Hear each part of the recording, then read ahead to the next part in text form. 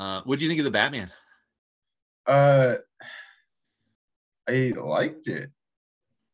It was way different from Nolan's, but a good take. I thought the actor did a really good job. Um, I feel like it's more of a crime noir than like action film, but it's still got like a lot of comic book aesthetics to its storyline, like storytelling. If it kind of feels like a long comic book movie as opposed to like, The Dark Knight is like an epic action movie to me, So Yeah, more of like a well put. But I heard this one kind of like borrows some things from like Year One and Frank Miller's Dark Knight Rises or Dark Knight. Yeah. You feel that? Yeah, Year One is a big reference, and then there's a story with the Riddler involved. Riddler is the main bad guy in this one, and from what I understand, that had a big influence. And now, well, I don't want to give any spoilers away, but man, I will say this: there's some really fucking cool fight scenes in this movie, and there's some like scenes that are just like very iconic. Like there's this really great scene. You see it in a trailer, so I'm not giving anything away, but he's popping a red flare, but you don't, and it's a beautiful shot, but when you see the context of it, it just becomes so much more cooler, and it kind of gives hints onto the next movie if they're going to do a second one, which I think they will.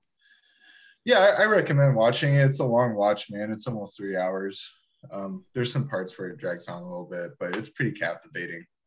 Do a really good job. I think the guy that does Commissioner Gordon, I like him as an actor a lot. I think he does a pretty cool Commissioner Gordon. So I was kind of like, oh man, what are they doing? And then I watched it and I was like, okay, that makes sense.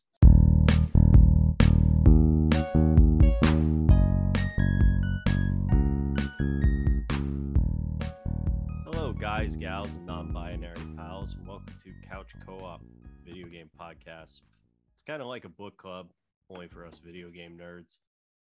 I'm joined here today with Dave and Jack, and today we're going to discuss games that we've admired from afar. To put this into words, there's only so many games you can play in a lifetime, despite so many amazing titles coming out. And with that being said, there are just certain titles that you've always meant to play, but you just are never going to get around to it. So I'm going to start first, and then we'll go around and we'll see where everyone has examples of these experiences. My first one is going to be Halo. I have never truly played through the Halo series. I've played a bit of Halo 2. I've played some multiplayer, but no, I have never actually experienced Halo. And I know that drives Dave nuts, but that's the reality of it. I respect Dave as a gamer, and I respect, his opinion and telling me this is a fantastic title, but I just do not think that I will ever get around to experiencing it on my own. But I understand the reputation. I appreciate it. And that's why I enjoy hearing Dave talk about it. But what kind of gamer are you? You've never played the first Halo? I don't know if I'm going to be doing this podcast anymore. I have tiny Asian hands that can't hold the American Xbox controller. Such bullshit. Not all of us are 6-foot Korean men who can actually handle that massive black box of a controller. Controller is a big. Yeah, that thing took some serious finger detriment. Like, a generation or two since I've. No, it was like this. If you had to throw a grenade, I think you had to unhook your hands. Yeah, and it's even worse when you got tiny ass hands like I do. Dude, that game was such a game changer when it came out, and now it's dated because you got games like Doom, to be honest, or Battlefield 1, who are just so much more advanced. There's parts of that game. But the latest Halo was very well received. So yeah, okay, a Halo that came out 15 years ago is dated, but they're still producing really quality content.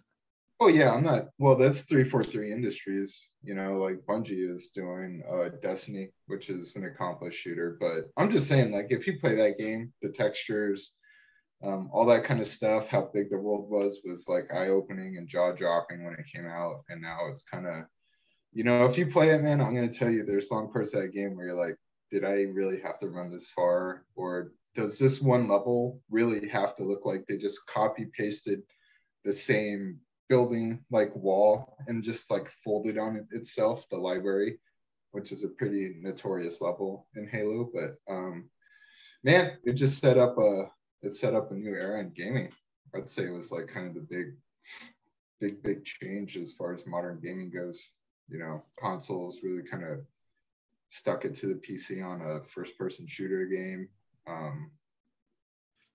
You could LAN up to 4 Xboxes, which was, something that was pretty crazy. A lot of kids were getting into it. So, yeah, I feel bad for you, man. You've never played that game. Well, man, if it makes you feel any better, I checked out portions of all 3 of the first Halo campaign and did not finish any of them and don't really give a shit. I will say Halo is badass, and back when I did have an Xbox or friends with Xboxes, that multiplayer was awesome. Just fantastic. Sitting around a TV with like 4 controllers and just like, hey, this motherfucker. Yeah. The online in 2, I believe. Yeah, Halo 1 just had the LAN, but 2 is where they gave it the online part. Halo 1, pistol and hang 'em high. That was the shit. Just such bullshit, yeah. Drinking hella beer. Well, that was what's so great about it is I didn't own the game, but I played it with a bunch of people who did. But I could hang because of the pistol, because they would like be dual wielding. I'd be like across the map, like bing, bing. So yeah, always a special place in my heart.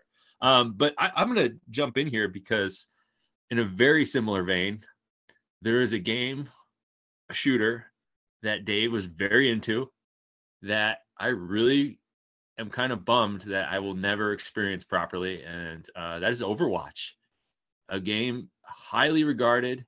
I love the concept of it where it's a shooter, but all these different characters have all these different abilities. And the way to succeed in that game isn't through like sheer just Twitch strategy and like cheese. And it's all about the balance of these different skills and how you utilize them as a team. Across the different maps. I'm sorry. Yeah. No, I'm sure you can speak more eloquently about this game because I've never experienced it firsthand, but everything I've heard about it, it just sounds like an amazing game. And I was never willing to bite into it because I didn't want to commit that much time to a game that I knew had a really high ceiling of skill. And even as you were playing it nonstop, I always regretted that. And I always was just like, damn, I wish I could play this game. I wish I had more time. And I never did. And so far we have a theme. Me and Matt are both picking first-person shooters that Dave loves.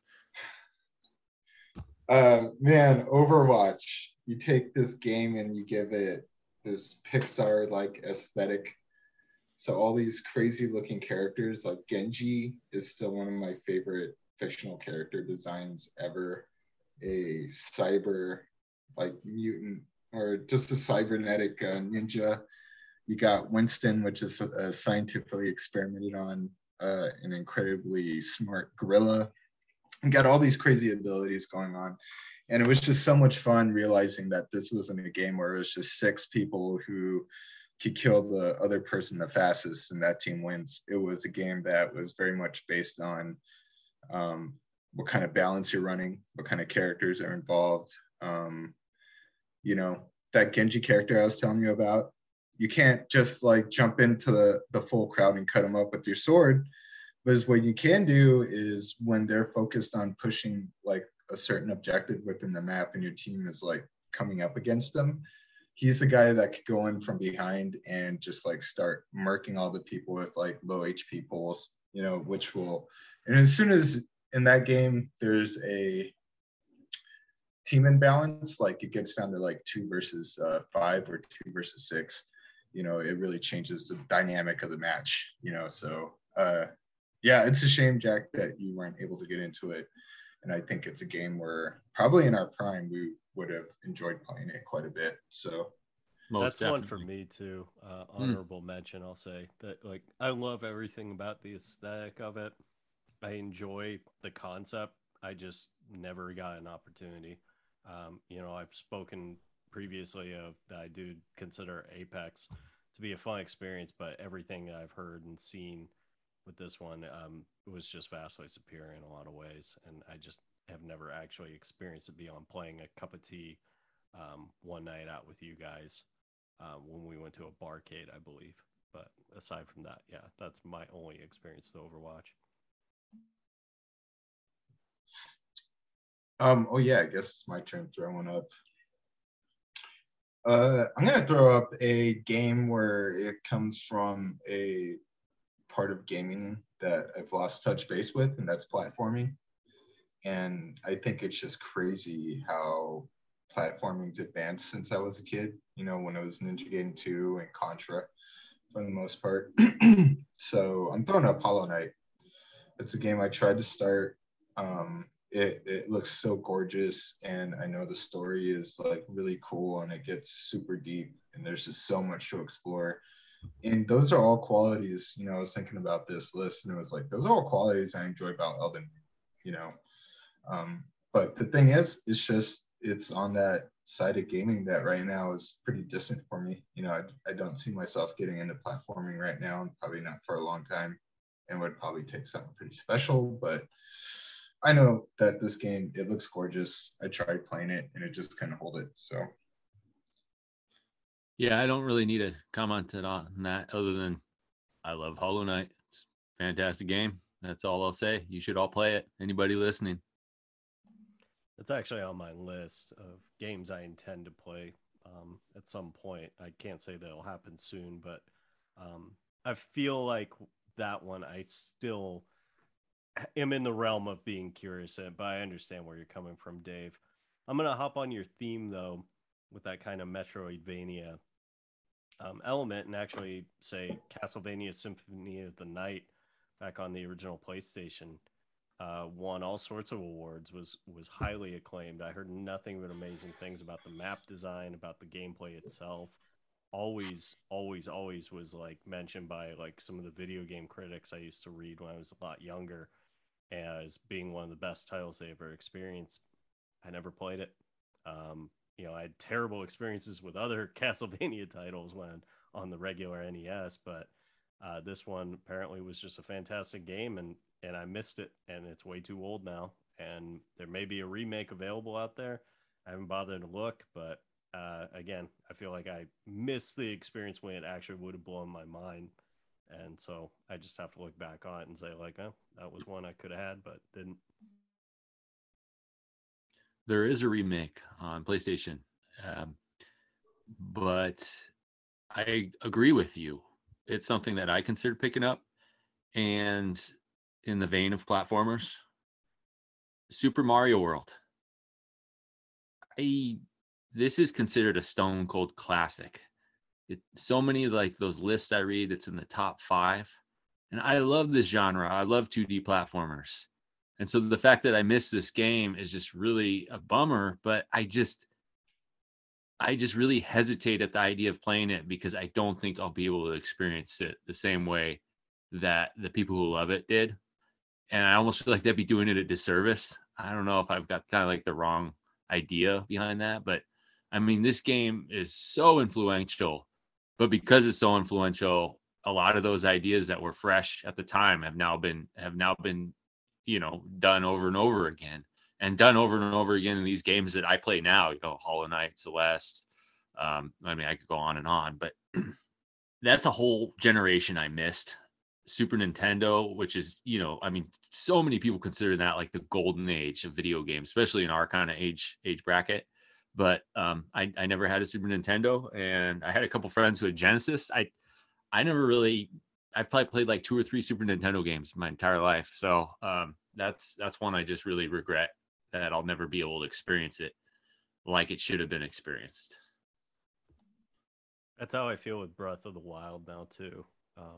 That's one that like even though it's not a dated game, but I feel like I don't have a Switch. I'm not gonna pick it up. I'm playing Elden Ring, so I feel like at this point, I Breath of the Wild came out a while ago. There's a sequel on the way. I think I just missed that one too. So again, it's an honorable mention one, not one of my main thoughts, but exactly the same sentiment as you, Jack. I loved Breath of the Wild, but after playing Elden Ring, I don't think I'll ever be able to like experience. Don't get me wrong, the sequel comes out, I'm sure I will buy it, and I will enjoy it. But unless they do something really innovative with it, the fact that I've already played Breath of the Wild, the fact that I played Elden Ring, which is very similar in a lot of ways, I can't imagine I'll have the same level of awe and reverence for the sequel. But we'll see. I hope they prove me wrong. I want to throw up a game, and it is called The Banner Saga, and it is a tactical role-playing game. And there was one game I played back in my youth on the Genesis called Shining Force and Shining Force 2, and I remember just having a really grand experience with it. So I kind of caught myself I asked myself, is there a game out there now that I want to play like that? And I was suggested this game from a friend, Ryan, who said that I would really love the 2D art in it. So when I checked out the trailer, it looks fantastic. It looks like a game that I would really get into. And that's kind of part of the problem, is that there's 3 of them. And they just released it a collected edition. And that kind of comes up to a point on this list for me, is that some of these games are, 1, a bit older, but 2, they come in just these big packages with so much history that it becomes stunning to play. And that was kind of an experience for me on Mass Effect, when I played through that. I mean, there's even a point where it's like, man, should I not play it? Should I give myself some time between the second and third game to play something else? And, Matt was pretty adamant that I should push into it because it really is one long story. So I don't regret it. It was a lot of fun and good experience, but I just don't think I'm going to put myself through that again. I do watch the Lord of the Rings extended editions back to back sometimes in my life. I don't know what really kind of drives me to do it, but there are been days where I just set aside about a 12 to 13 hour block to Peter Jackson's vision of that. And it's just, I know Banner Saga is going to be like that, but that time frame is going to be so much more longer. I just don't want to commit to it. So I feel like you can fall asleep too during Lord of the Rings, and you'll probably wake up to them walking just like you fell asleep to them walking. So I never fall asleep. Never fall asleep doing this. It's fascinating you brought up Shining Force, though. Shining Force 2 is actually a game too that I would have considered on this list as well. But another one came to mind that I'd rather bring up, and that's Snatcher, which is a little known video game that came out from Konami. And I just read by pulling up its page that actually Hideo Kojima wrote it and directed it. So that would explain some of the draw. But it was a cyberpunk game, more or less, only with a very anime, heavily influenced art style. Really, really graphically violent. The gameplay itself looked pretty terrible. It was essentially a rail shooter, but more or less it's basically Blade Runner, only in an anime universe. And apparently it had a really badass story that Kojima was forced to cut a big chunk of it just because it was just too nuts and too over the top. But this was a game that was only released on Sega CD, and I don't know anybody who had a damn Sega CD. So none of the neighborhood kids for certain. So I just never got a chance to play it. But again, I saw it in video game magazines back when those were a thing and thought it looked awesome and just never got around to it. And still, it is, I think the thought of it to me is probably cooler than the actual experience would have been. And maybe I'll just keep it that way because, like I said, I think fondly of this game despite never having played it. Super Smash Brothers. There was this narrow window in my life. It was very brief, where I got away from sports and GTA games, and we had people over to the Coronado where me and Dave used to live, different apartments, but same floor. And we would play these party games, Towerfall Ascension, Sports Friends. Oh, there was a bunch of them. I mean, we did play 2K, but these party games were something I'd never experienced before. Like 4 players, just more built around just fun, goofy arcade, not like arcade, but like just craziness, wonky action and fun. And it was just so energizing, and just like, it was always just a great time. But that was robbed from me by my children. So I kid. But I really regret, because I think, like, everything I've heard about Super Smash Brothers, it is like this personified, this just insane action, 4 people just duking it out, talking shit to each other, having fun. And I think I'm slightly breaking the rules here, because I do plan on picking that up and playing with my kids at some point, but it'll never kind of approach that like level of kicking back a shitload of beers with your friends and, laying down money or talking mad shit and just, I think that ship has just sailed, and that makes me a little sad. I think I'm gonna throw up a game, and it's funny I make fun of Matt for not playing Halo 1, but not having beat the original Super Mario Brothers. I think I've accepted that I'm just never gonna go back and beat it. So I mean, that is arguably, here it comes. It's not an easy game, because we're used to like tight controls at this point. And you were like, I remember it as tight controls, but it is not. Like, you go back and it's super floaty. It's way harder than I remembered it when I rediscovered it a few years back. But yeah, Super Mario Brothers, I haven't beaten it. I think 8-2 as far as I can get.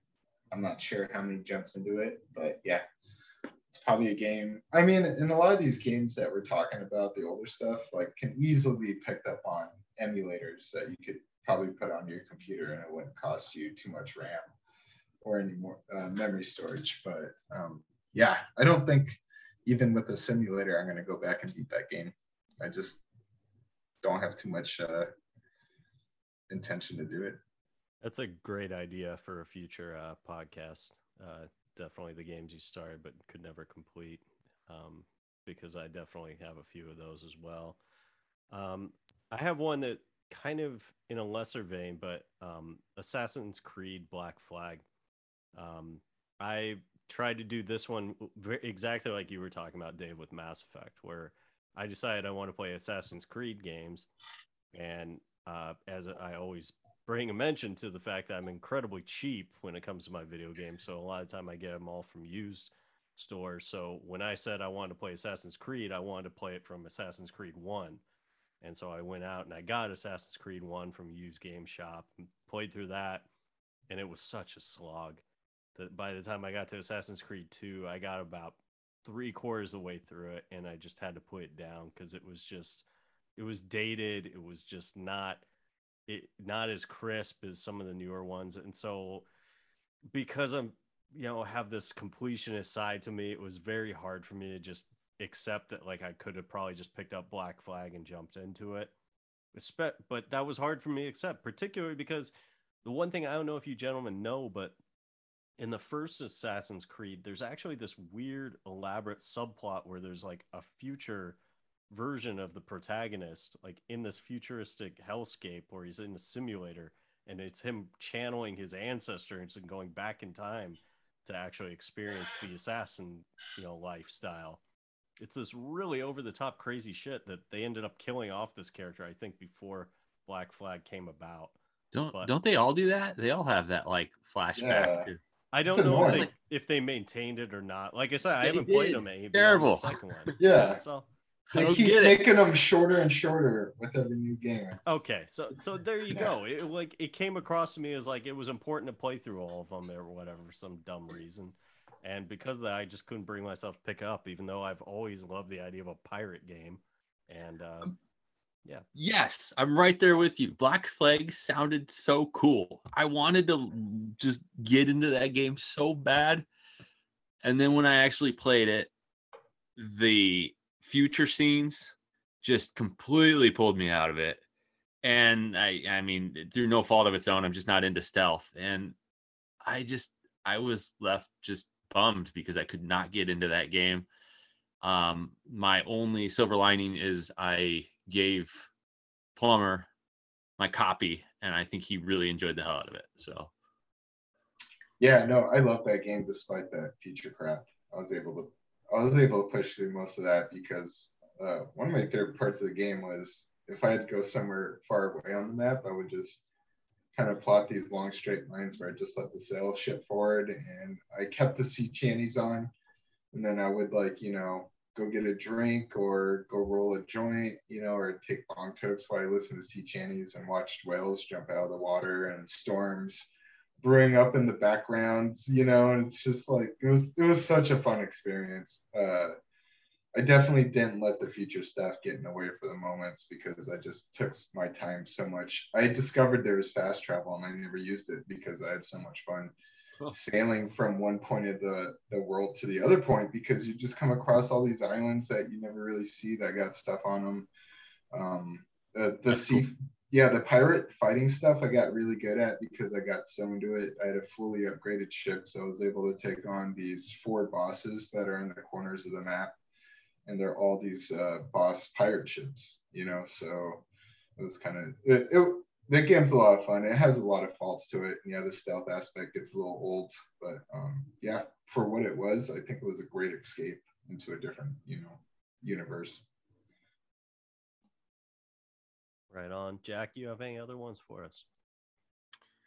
No. I thought about like Disco Elysium just because I really respect the hell out of the idea of that game, but ultimately just not my style. Too intelligent. And that's really it. Been pretty lucky to at least dabble my toes in most of the games I'm interested in over the last several years. So the great thing about Disco, Jack, is you can just play Raging Alcoholic the whole time and see how that takes you. So you don't have to. You still got to listen to a lot of dialogue.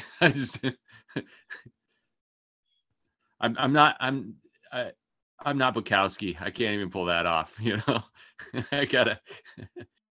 Yeah, I think I'm good. I'm just gonna drop. I'm probably never gonna play Days Gone, guys. Sorry. No matter how much you talk that one up. As much as you're never gonna play Monster Hunter World, I think Days Gone is definitely up there. Matt and I both really enjoyed the hell out of Days Gone, but I don't think you're missing anything in the grand scheme of gaming with that one. It's just a thoroughly enjoyable game, and that's about it. Yeah, and I'll be the first one to admit, like Days Gone, I think was my affinity for that was less to do with the game itself and more just kind of appreciating certain components of it in a particularly shitty era of trying to get through your day-to-day life through the heart of the pandemic. It was kind of uplifting to play a game that at its heart is just a really hokey action story with a actually decent romance portion tacked into it. So, and I know you're burnt out on zombie games, Dave, so if I'm going to recommend a zombie game, I got to really love it because like in the next few years I'm going to play a really damn good zombie game and I'm going to want you to play it. I mean, The Last of Us 2 is a perfect example of that, like Zombie Army 5. Is that what free games don't count. Free games where we just go pop heads off, and we played like 3 hours of that. There's some fun moments. But Matt, did you beat that somehow, by yourself? I did. That is not something to be proud of. On online once. You may collect the platinums, Jack, but I defeat the shitty games. We got to cover all spectrums here on Couch Co-op. Sometimes you gotta be the Lord of shit, Enemy of fun, you got Lord of shit. Yeah. I don't know what the words. Matt the Dung Eater. Dung Eater. That's a great nickname for the guy who was it Desert Child? I'm like, what is this game? Matt got 30 trophies in last night. And I look up, I'm just like, I gotta check this out. I go on Metacritic because I got a 5 out of 10. Yes, Jack. But when we look at how much you have spent on all your gaming experiences, hence why you've experienced so many of the games you've actually wanted to, versus how much I've spent on my gaming entertainment budget. I disagree. I'm a frugal bastard. Most of my games are free. I think I'm just more patient about waiting for them. I disagree, man. There's a reason why, like, I played certain titles that cost me like $3 at GameStop. All right. Well, I think we've covered that one. So thank you so much for listening. This has been Couch Co-op Video Game Podcast. Thanks again. Take care.